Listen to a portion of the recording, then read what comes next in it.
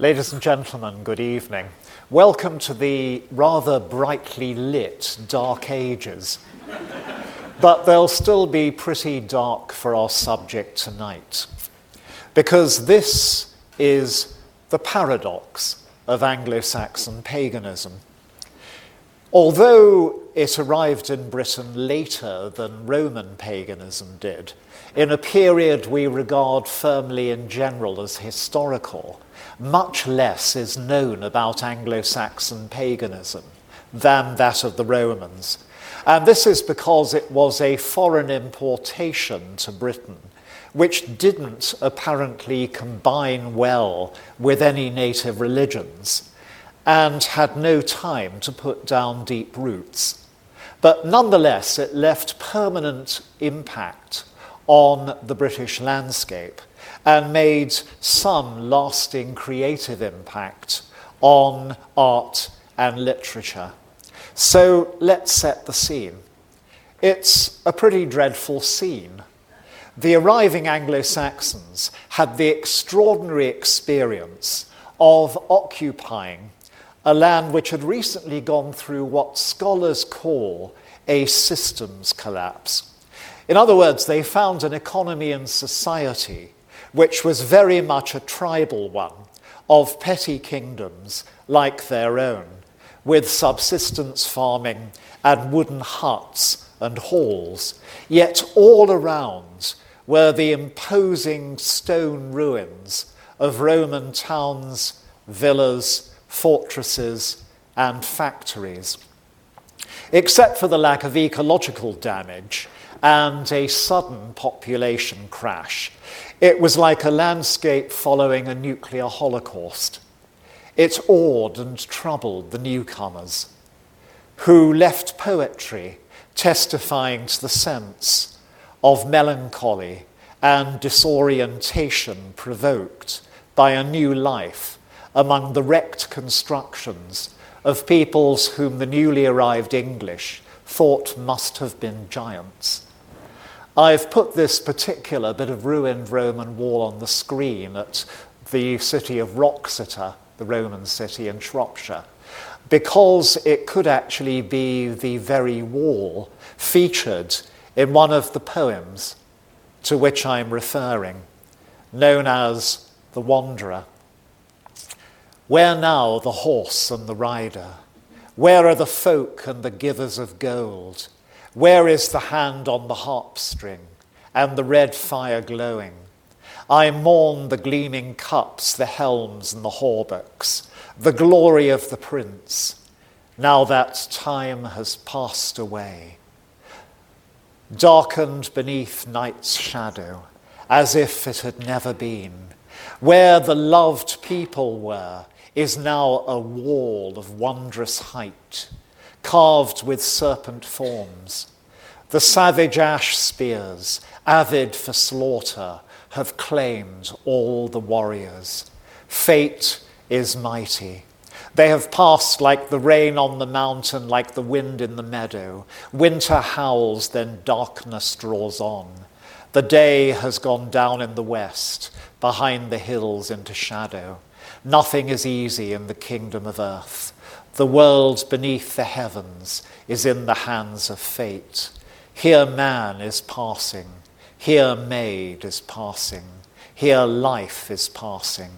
Here love is passing. All the face of the earth stands empty. Cheerful stuff, isn't it? But it's one clear reaction to occupying a ruined land. Not ruined by them, but by the collapse of an imperial system. But there's also another side which is unusual about the Anglo-Saxons, or to the Anglo-Saxons, and that is a tender humanity.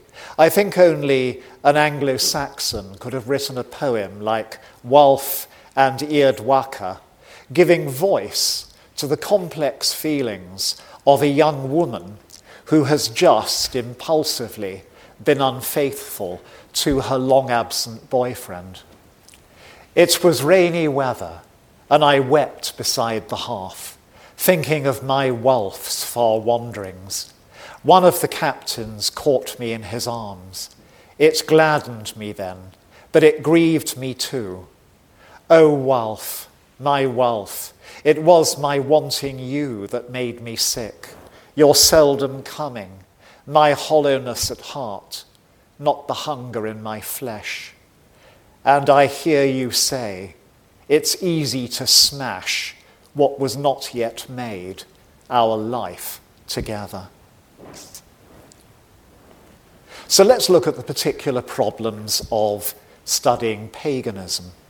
The pagan Anglo-Saxons were illiterate, and so we have no texts of theirs to testify to their beliefs and practices. And their period of residence in Britain as pagans was too short to leave archaeological material comparable with that from Roman Britain or the pre-Roman Iron Age. Early English literature is smaller in quantity than that of medieval Ireland and lacks the medieval Welsh taste for tales of magic and of epic. There's a real possibility that a typical pagan Anglo-Saxon would not have been able to describe her or his religion, even if we could interview them. It shows no sign of having had either clear or universal principles.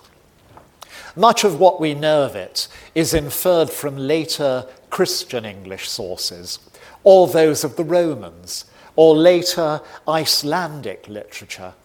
The Icelandic literature appears to represent a kind of paganism that was very similar to that of the early English. However, that paganism was long defunct by the time the Icelanders wrote of it. And although related to the English brand, it wasn't identical. So let's go to the evidence. Let's look for deities.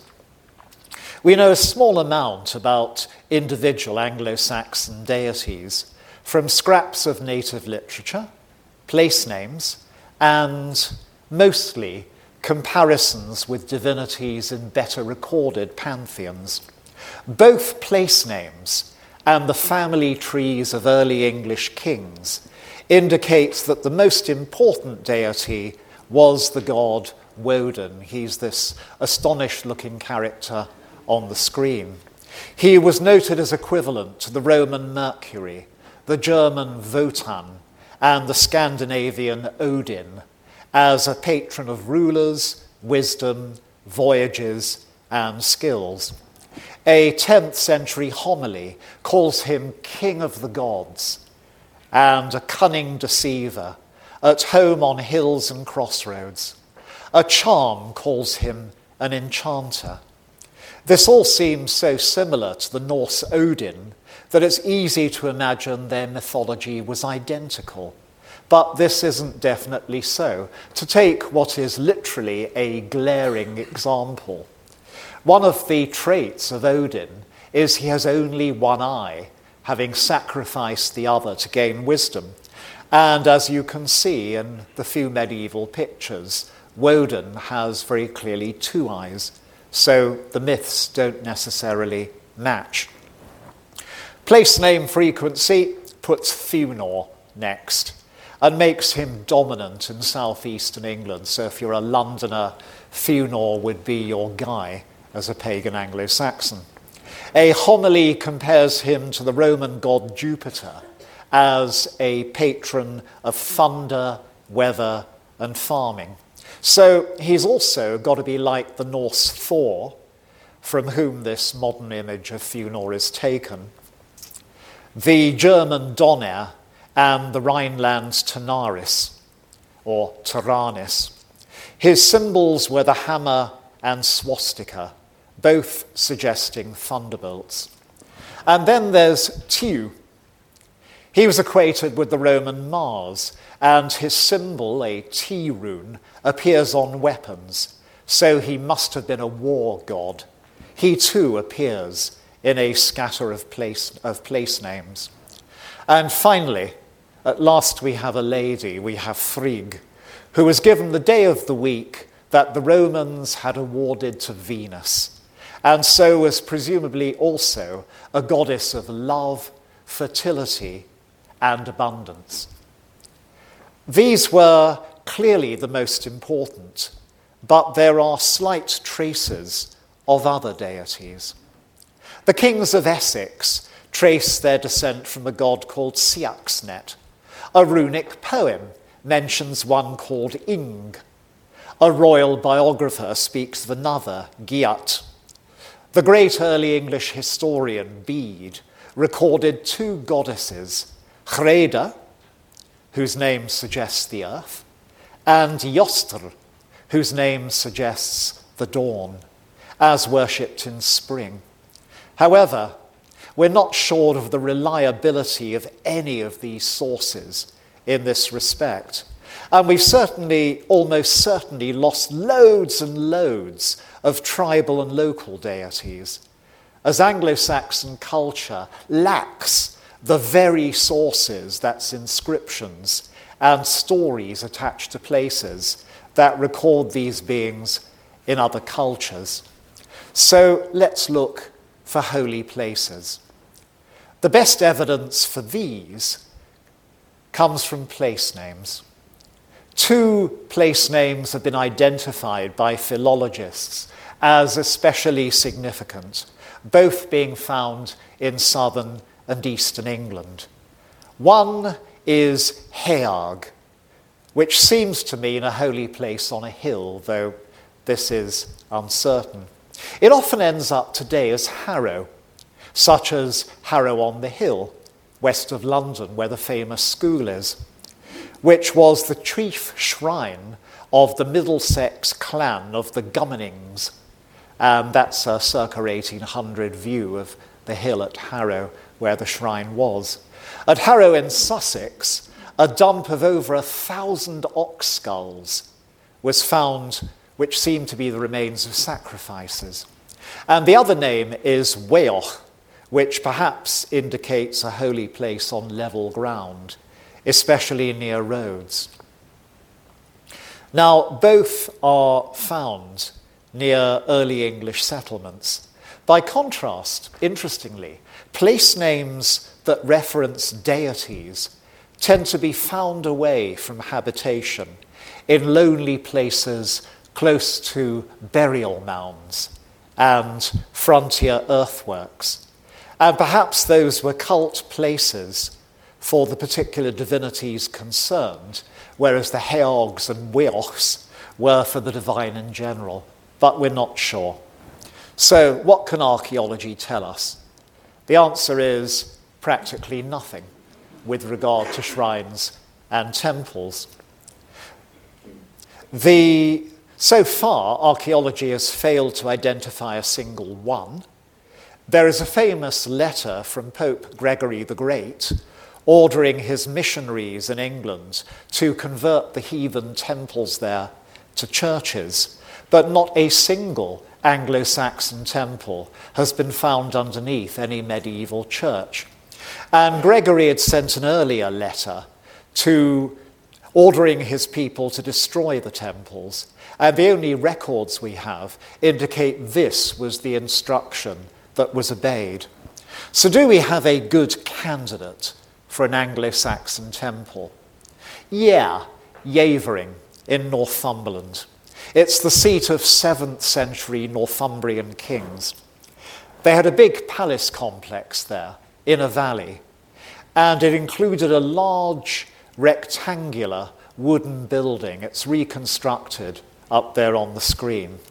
Inside a fenced enclosure, along with posts that may have been totem poles or poles from which trophies were hung. The enclosure also had a pit full of animal bones, especially ox skulls, and more such bones were buried along one side of the enclosure. So all this looks pretty good for a pagan temple, the pagan temple of the kings of Northumbria. And what's more, it was burned to the ground, which could mean that Christianity destroyed it. On the other hand, burning things to the ground was the favourite pastime of feuding early English kings and rival kings for the same kingdom. And so it could be that what we're looking at is not a temple at all, but a royal hall with trophies and with feasts there, and it got burned by a rival. The early English king, Bede, wrote of idols having been made by people in early England. If so, they're probably of wood, and so wouldn't have survived even if they hadn't been burned by Christians as well. So what about holy people? The great historian Bede often mentions pagan priests, so they must have been there. And he says that the Northumbrians, his own people, had a high priest in overall charge called Coifi, and he's the chap up on the screen in a modern, or actually a Victorian, reconstruction.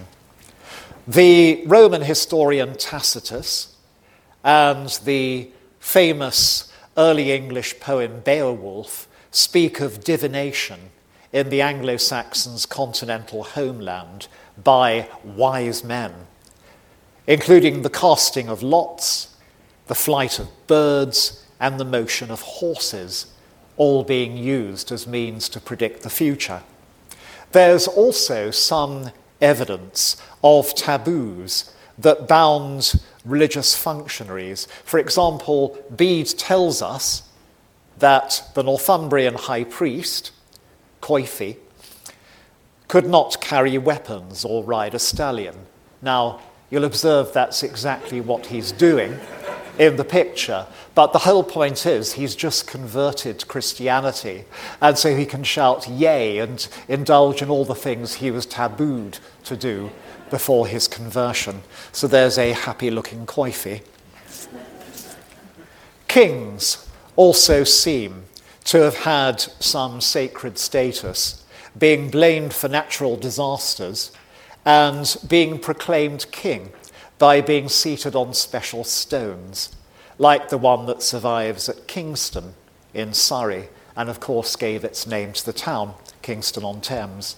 There's no trace of priestesses, but some of prophetesses, at least in ancient Germany, from which the English came. The Romans mentioned them as really important there, but alas, once the Anglo-Saxons get to England, you don't hear more of them.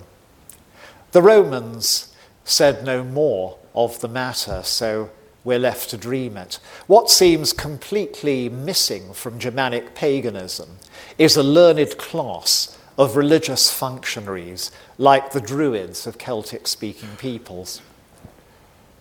There's very little evidence for pagan Anglo-Saxon beliefs.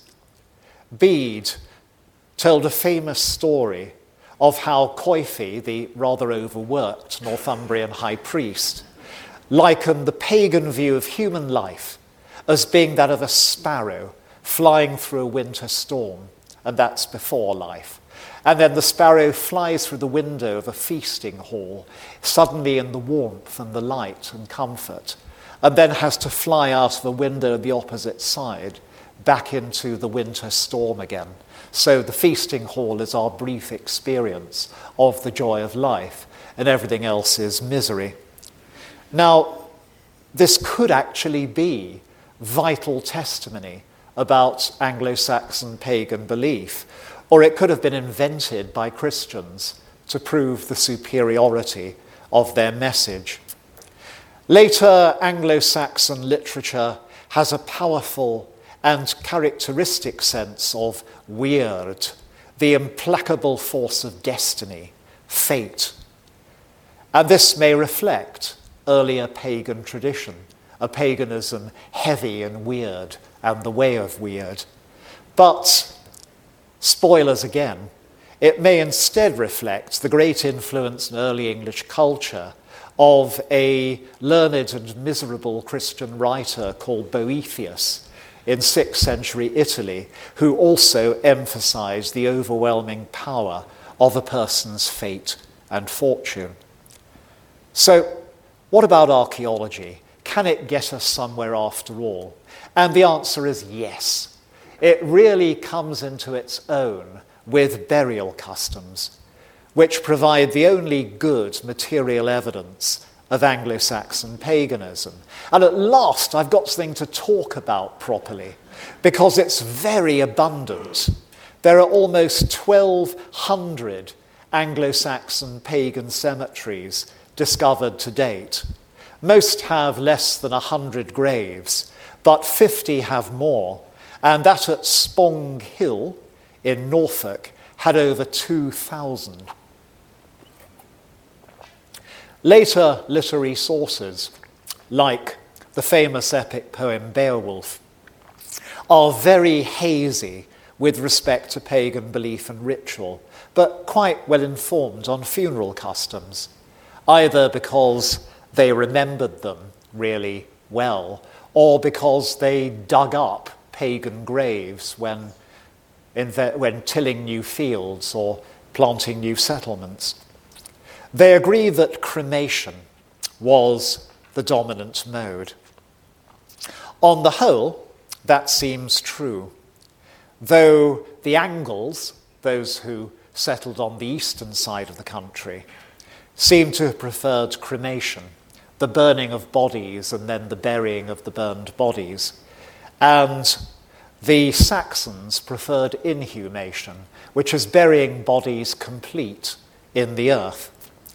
But both modes are found almost everywhere. There are cremated Saxons and there are inhumed Angles. And they're often found together in the same cemetery. So there seems to have been individual choice involved over such a dramatic choice and a dramatic matter as to how your body is treated in a funeral. Because if you burn a body or you inhume it, it does suggest different ways in which you view how you should enter the afterlife. And that may suggest there was a variety of opinions about it among the Anglo-Saxons, exactly as there certainly was a variety among the pagan Romans and Roman British. The only safe generalization is that the pagan English liked to bury people in the earth, and often with goods. And these are far more common than in the British Iron Age or in Roman Britain. In fact, if you're looking for grave goods left by pagans, Anglo-Saxon cemeteries are the place to go. They're found with most inhumed bodies at about half of all cremations. The Anglo-Saxons were clearly inclined to believe one of two things. One is that you needed to kit out the dead for the afterlife. They couldn't travel light. They needed a suitcase full, in effect, of possessions to make for a better afterlife. Or it was believed that people's possessions were infected by their spirit. They were so intimately connected that if you didn't dump them in the grave, then that person would hang around you after they'd died and make life difficult. So let's look at cremations. They're generally buried in urns, which got larger and better decorated the older and richer the person inside had been, reasonably enough. And as said, you get a lot of goods with cremations. You get crystal and glass beads, combs, shears for hair, tweezers, and razors. Now, these are really intimate articles. So again, you have this paradox, this choice. Either people needed to look really good in the afterlife, perfectly shaved, good haircut, well-combed hair, and the ability to stay like that. Or these are the very articles that are so intimately connected with the dead, you dare not keep them around and reuse them after the dead have passed on. They may have been intended to provide gifts, or they may have been intended to exorcise ghosts, but either way, they weren't burnt themselves, and sometimes miniature models were substituted if the real thing wasn't available. And it's hard to believe that dying people would carelessly have lost their combs or their razors or their tweezers. And so it does seem as if objects that hadn't belonged to the dead were regarded as needed to go with them. And this is the bit of evidence that persuades me that it really is about dolling up your beloved dead to look as glamorous as possible when they pass into the next world, rather than being afraid of their possessions and having to get rid of them. 80% of the funerary urns were decorated with a very complex iconography. The most common symbol was a serpent or a dragon, which may have been a spiritual protector to scare off bad luck or evil spirits from the person inside the urn. Or it could be that dragons and serpents are a symbol of fire themselves, and so connected with the spiritual process of cremation. Next comes the swastika, which of course has not had a good press in the 20th century, but was a very common and beloved Germanic and Anglo-Saxon decoration, and it seems to have represented fire again. Interestingly, none of these motifs seem to be linked to gender. In other words, female cremations had the same range of goods and the same range of symbols on their urns as men. One of the things we don't know is who chose the symbols on the urns. It's a worthwhile question because they could simply have been potter's brand marks. In other words, indicating the firm that locally made your cremation pot for you, and therefore you had a favourite brand. Or it could be that the dead, as part of last wishes, chose what they wanted on their urn. Or it could be those who arranged the funeral, either the relatives themselves or expert functionaries, decided which symbols should go on somebody's urn. These are all rather different scenarios. Once again, the glory of this is you can dream it for yourselves. Take your own choices. Now for inhumations. We have a wonderful sample of these. By the end of the 20th century, 5,476 had been properly excavated and recorded. Children were often buried crouching, perhaps like fetuses, so they could be returned to the womb of the earth or of a deity who gave birth to humans.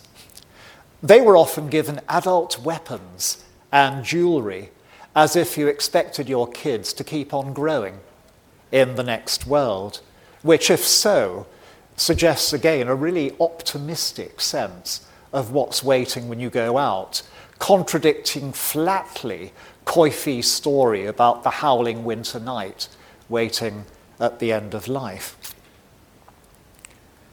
Adults were buried fully clothed on their backs and with their heads pointing to the east, the direction from which dawn, new light, new life comes, as if it would raise them up again to head off into the next life. I'm being imaginative here, but the material is so rich, I think that we can do this. Almost all men had belts and knives, and this is not because they expect to have knife fights on the far side. It is because the knife is the only eating utensil. Forks don't arrive until the Italian Renaissance invents them. So the knife is your staple kitchen utensil. And again, they're expected to go on eating in the afterlife and clearly to enjoy themselves. Some had tools or weapons, and many were given food or drink vessels. All this points to a genuine, if not necessarily standard, concept of an afterlife. But there's also a huge range of items. I've gone over the most common, but there are lots of ornaments, which goes with looking great, but also maybe magical objects like crystal balls and amulets to be hung round the neck to keep you lucky. So again, people are fitted out with practically every need for what's expected to be a big new adventure. Now the bad news, the sinister stuff. There's quite a bit of this. A quarter of all inhumations, that's a lot, were buried with one body lying on top of another. Now, in many cases, this is fine. It may have been to indicate a family relationship, reuniting people intimately in the grave.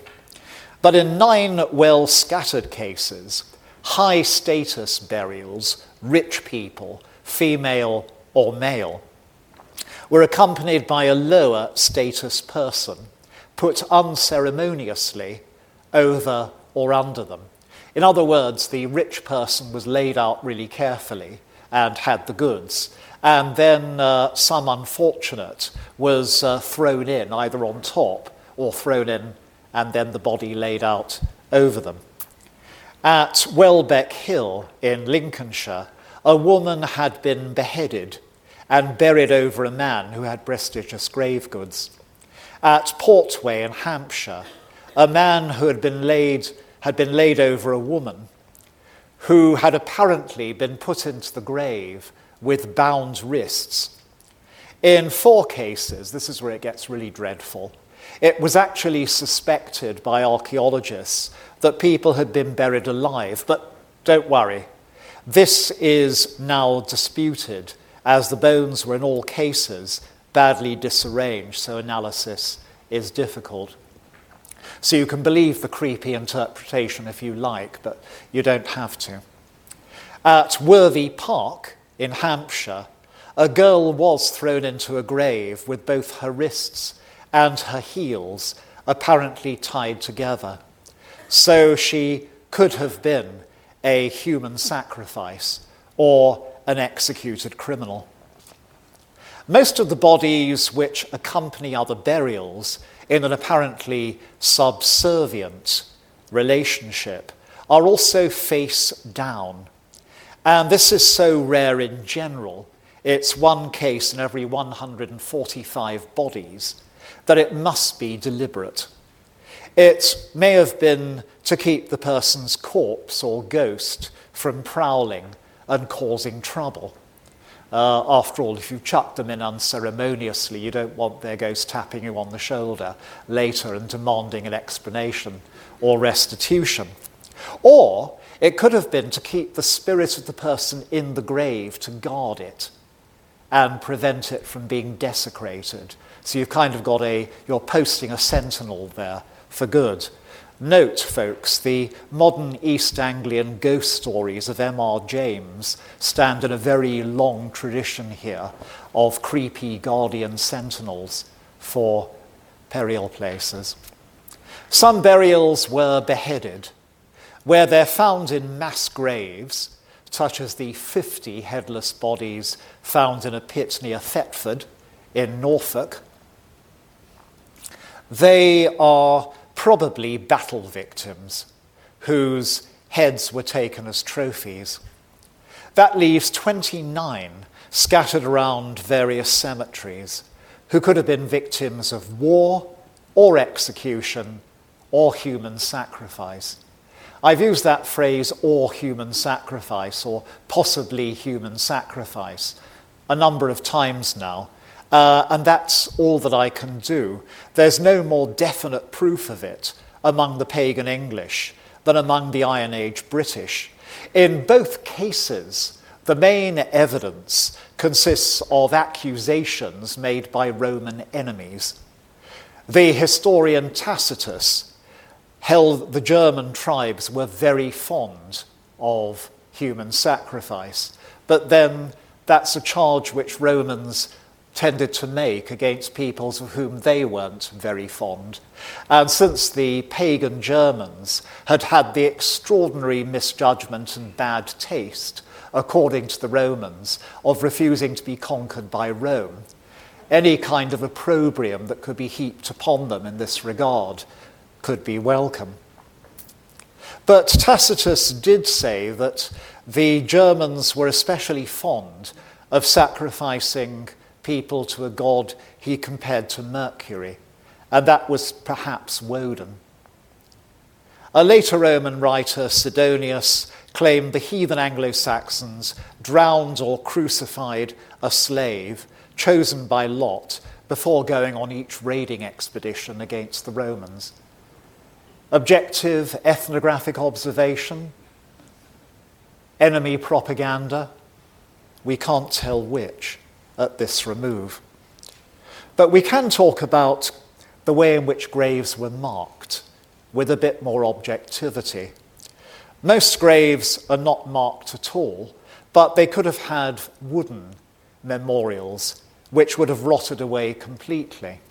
Burial mounds, barrows, were known in the Anglo-Saxons' German homeland.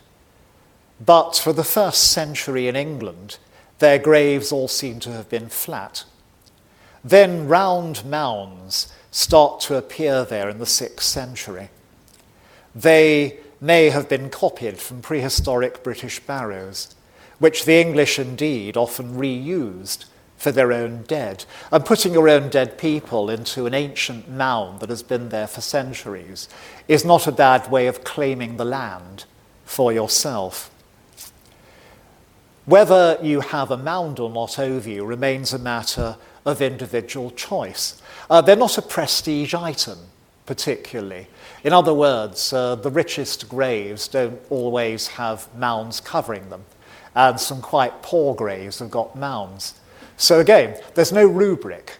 It's a matter of pick and mix, individual taste, from a palette of possibilities that appeal in different ways to different people.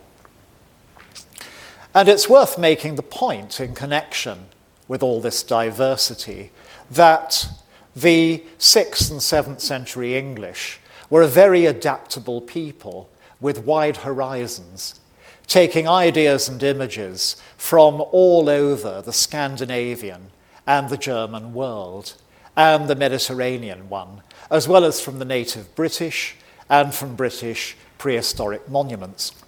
The huge cemetery at Spong Hill in Norfolk shows goods and designs from Norway, Denmark, Sweden, and Germany.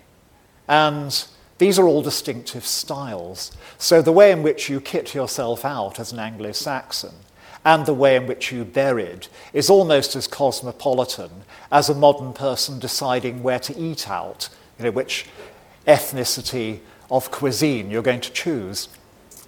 And it does show a remarkable open-mindedness and versatility.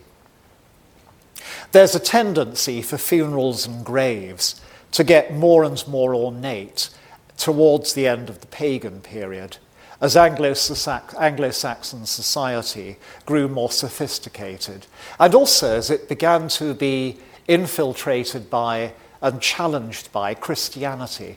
There's a sense that the last Anglo-Saxon pagans are seeing their game being raised by these characters with stone churches and formal priests and ornate burial liturgy and mausolea, and are trying to do something pagan that will be equally impressive.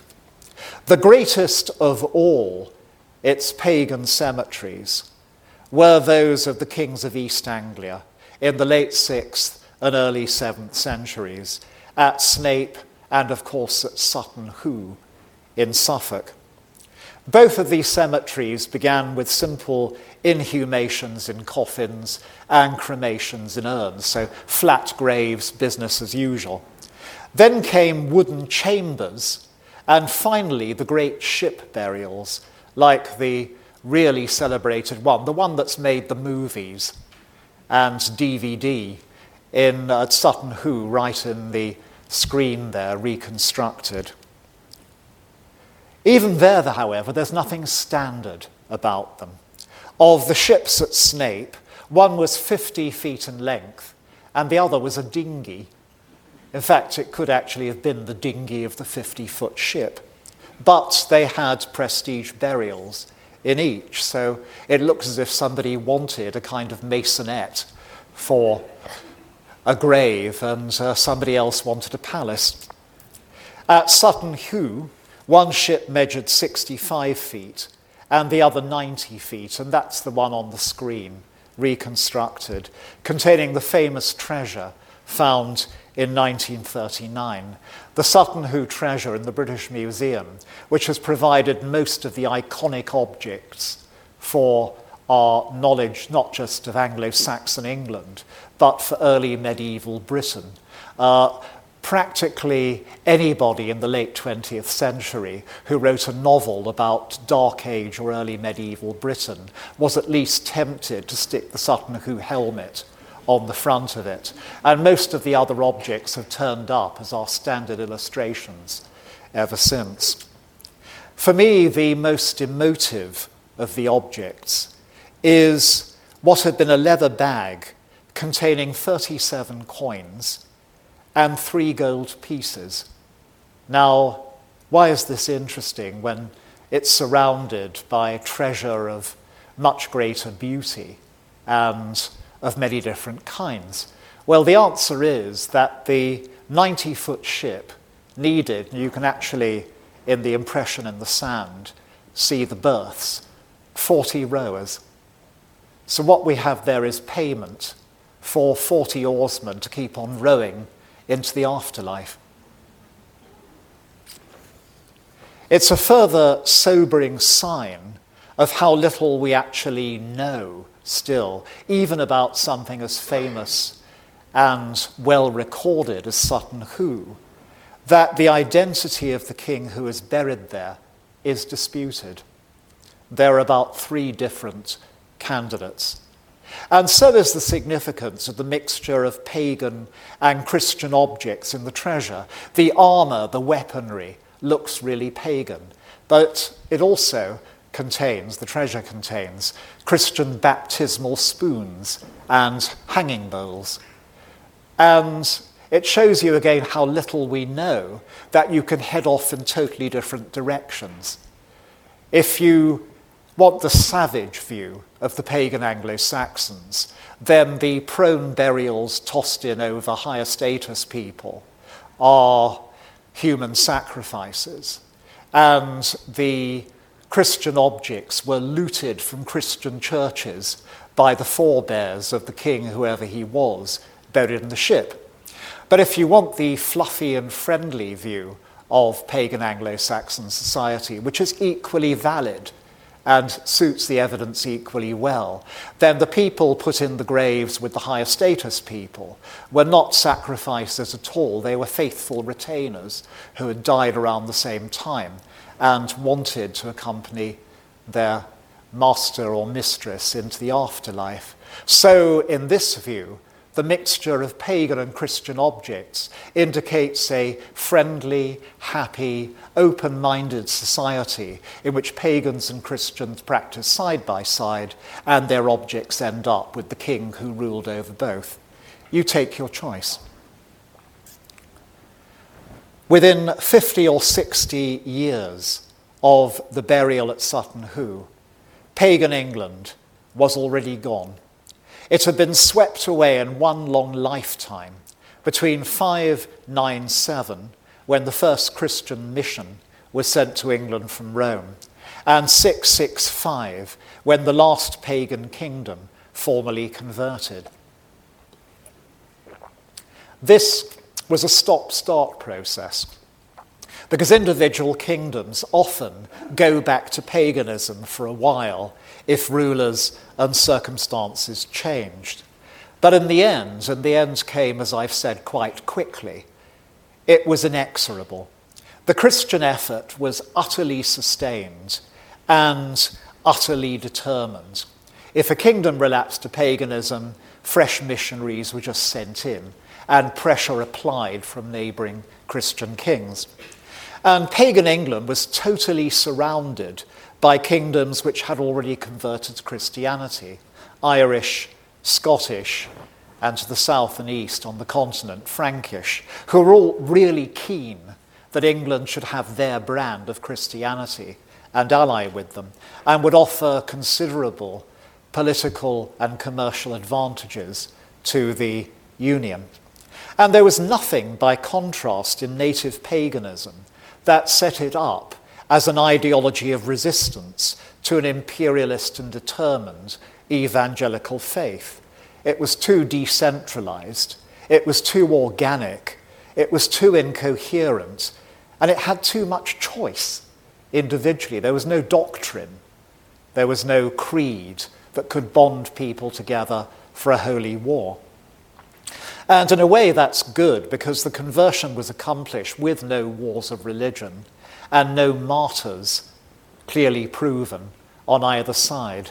The last great pagan king in England was Penda, the king of Mercia, the kingdom that covered the Midlands. And he was feared by Christian kings because he really enjoyed killing them. He wiped out 5 of them before he fell in battle himself against a 6th.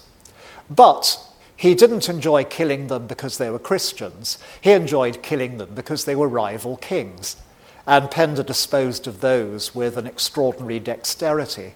He never at any point positioned himself as a pagan warrior as such, a pagan crusader. And although he died a pagan and presumably set off for the pagan afterlife, which I've been discussing, he was apparently totally happy that his own son and heir converted to Christianity before his father's death. Penda did not see his religion as something worth fighting for. He saw things like glory, loot, honor, and expanded territory as the stuff for which to fight, and did so superbly. In a way, therefore, the famous burial at Sutton Hoo sums up the enigma of Anglo-Saxon paganism, with its combination of cultural richness and profusion and abiding unanswered questions. Like the Sutton Hoo Cemetery itself, Anglo-Saxon paganism begins in obscurity and ends in mystery, and yet its remains still have the capacity to thrill the senses and inspire the imagination. When Beowulf can end up being played by Ray Winston, so far, and Grendel's mother by Angelina Jolie, which is the bit that none of us expected, and The Dig at Sutton Hoo can end up as a very successful movie, streaming now and with A-list stars, the Anglo-Saxon pagans still have a lot to say to us, even if we can't always hear exactly what they are saying.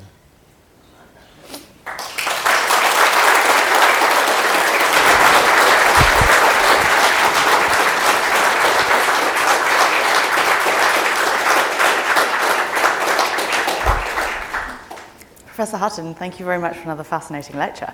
I have a lot of questions for you. Many of them have come from online, but I'll take a couple from here before I open it up to the floor. So, the first one for you.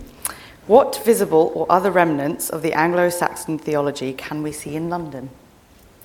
Wonderful question. The answer is practically nothing. And this is because the pagan Anglo-Saxons didn't live in London. They had a look at all the crumbling des res there and decided probably it was too spooky. And so they built a new town, the old port, Aldwych, just to the west of the ruined Roman city. And Aldwych, at least as a name, is still there today. And they remained there until Alfred the Great stomped over from Wessex to the west and insisted that Aldwych be destroyed and the inhabitants relocated in Roman London as part of the re-Romanization and rebuilding of England, which Alfred, copying Rome at every stage, was instituting.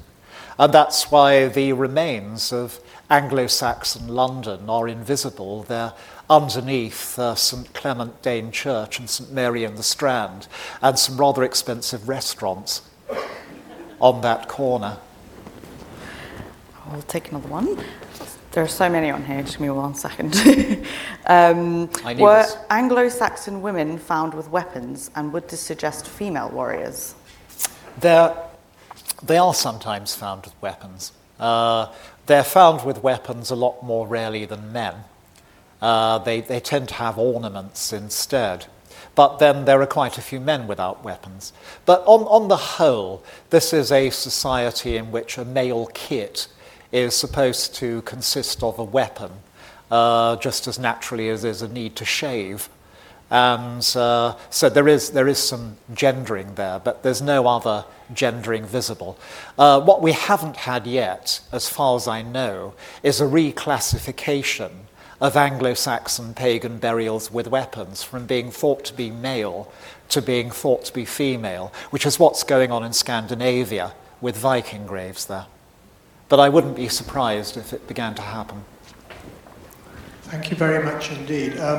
If the Christians were so successful at wiping out indigenous paganism, how come is it that we still today are using their pagan names for the days of the week? Whereas, for example, in Portuguese, they've renumbered them in an entirely acceptable fashion to the Christians, but here, clearly they survive. And secondary question to that, might that not account, if it was stronger than you've suggested, for the huge success of pagan invaders not very long afterwards? I'm with you on the first of those. The problem with the huge success of the Vikings thereafter was that it happened in all too many cases literally over the Anglo-Saxons' dead bodies.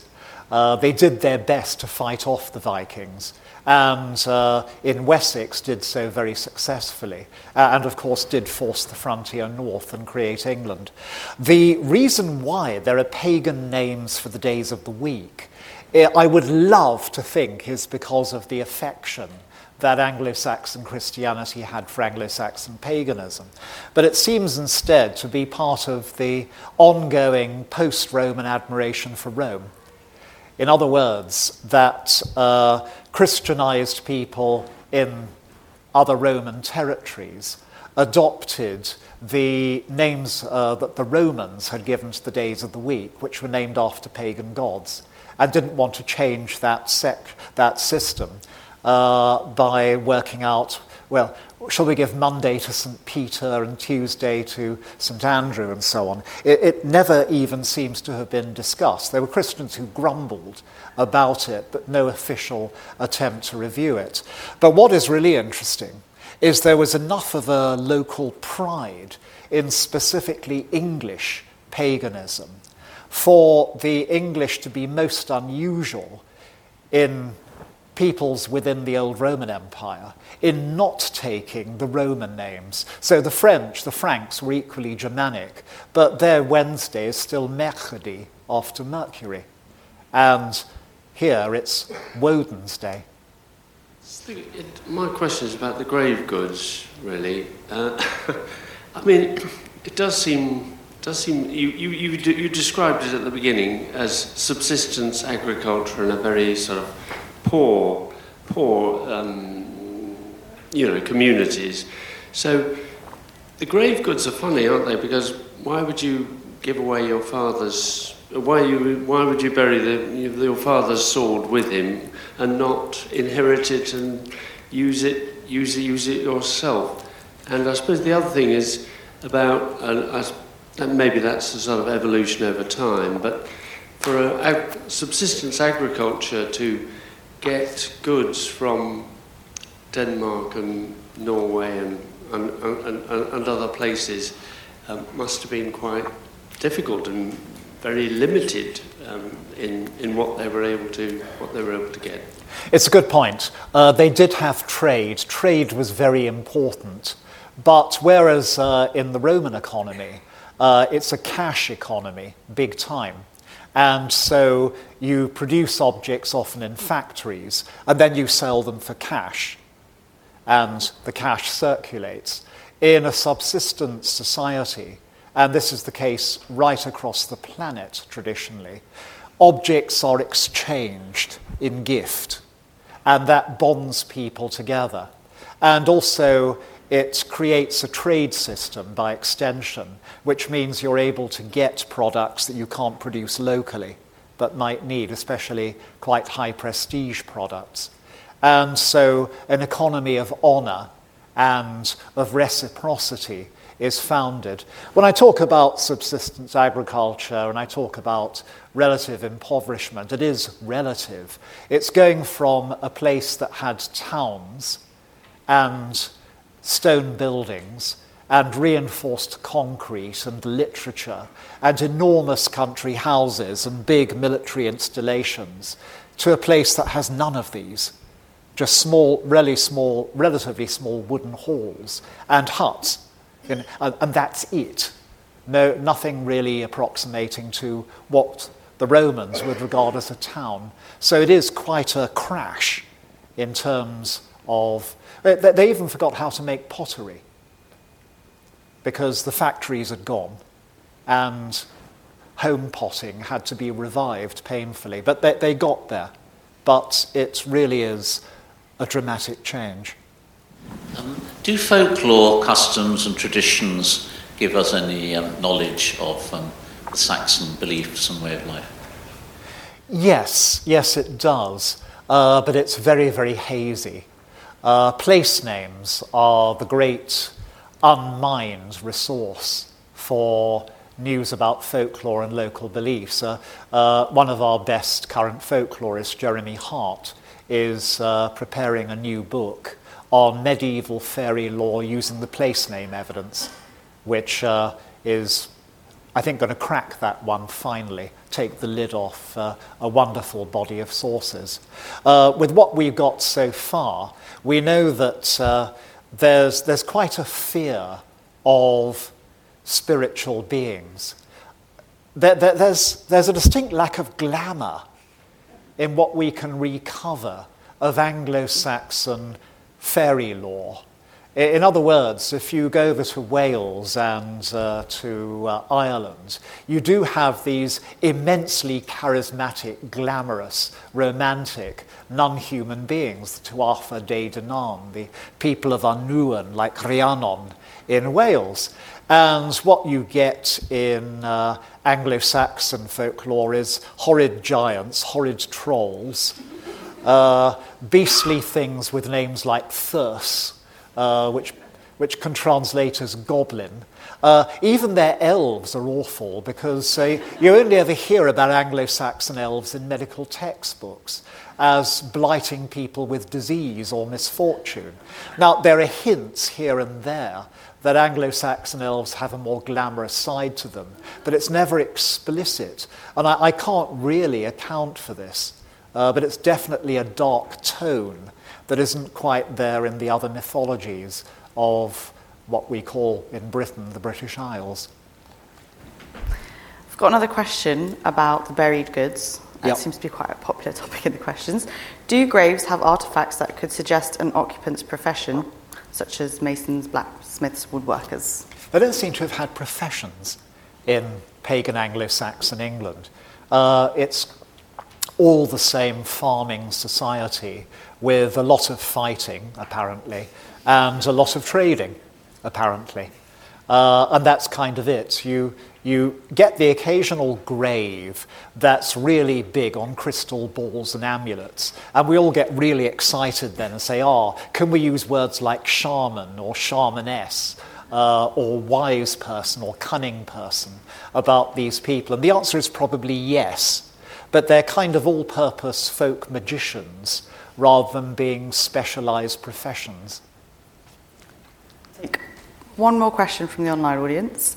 Prone burials in Eastern Europe sometimes indicated people thought the person was one of the living dead. Any indication of vampiric beliefs in Anglo-Saxon or Germanic people? Yeah. Trouble is that practically every people in prehistoric and early historic Europe seem to have been worried about their dead or somebody else's dead, because all over you find evidence, including Roman Britain, of corpses being staked or decapitated and their heads placed between their knees, or weighed down with heavy stones. There's definite anxiety about certain dead people. And this goes with a kind of worldwide, or at least very widespread belief globally, that bad people are inclined to want to come back.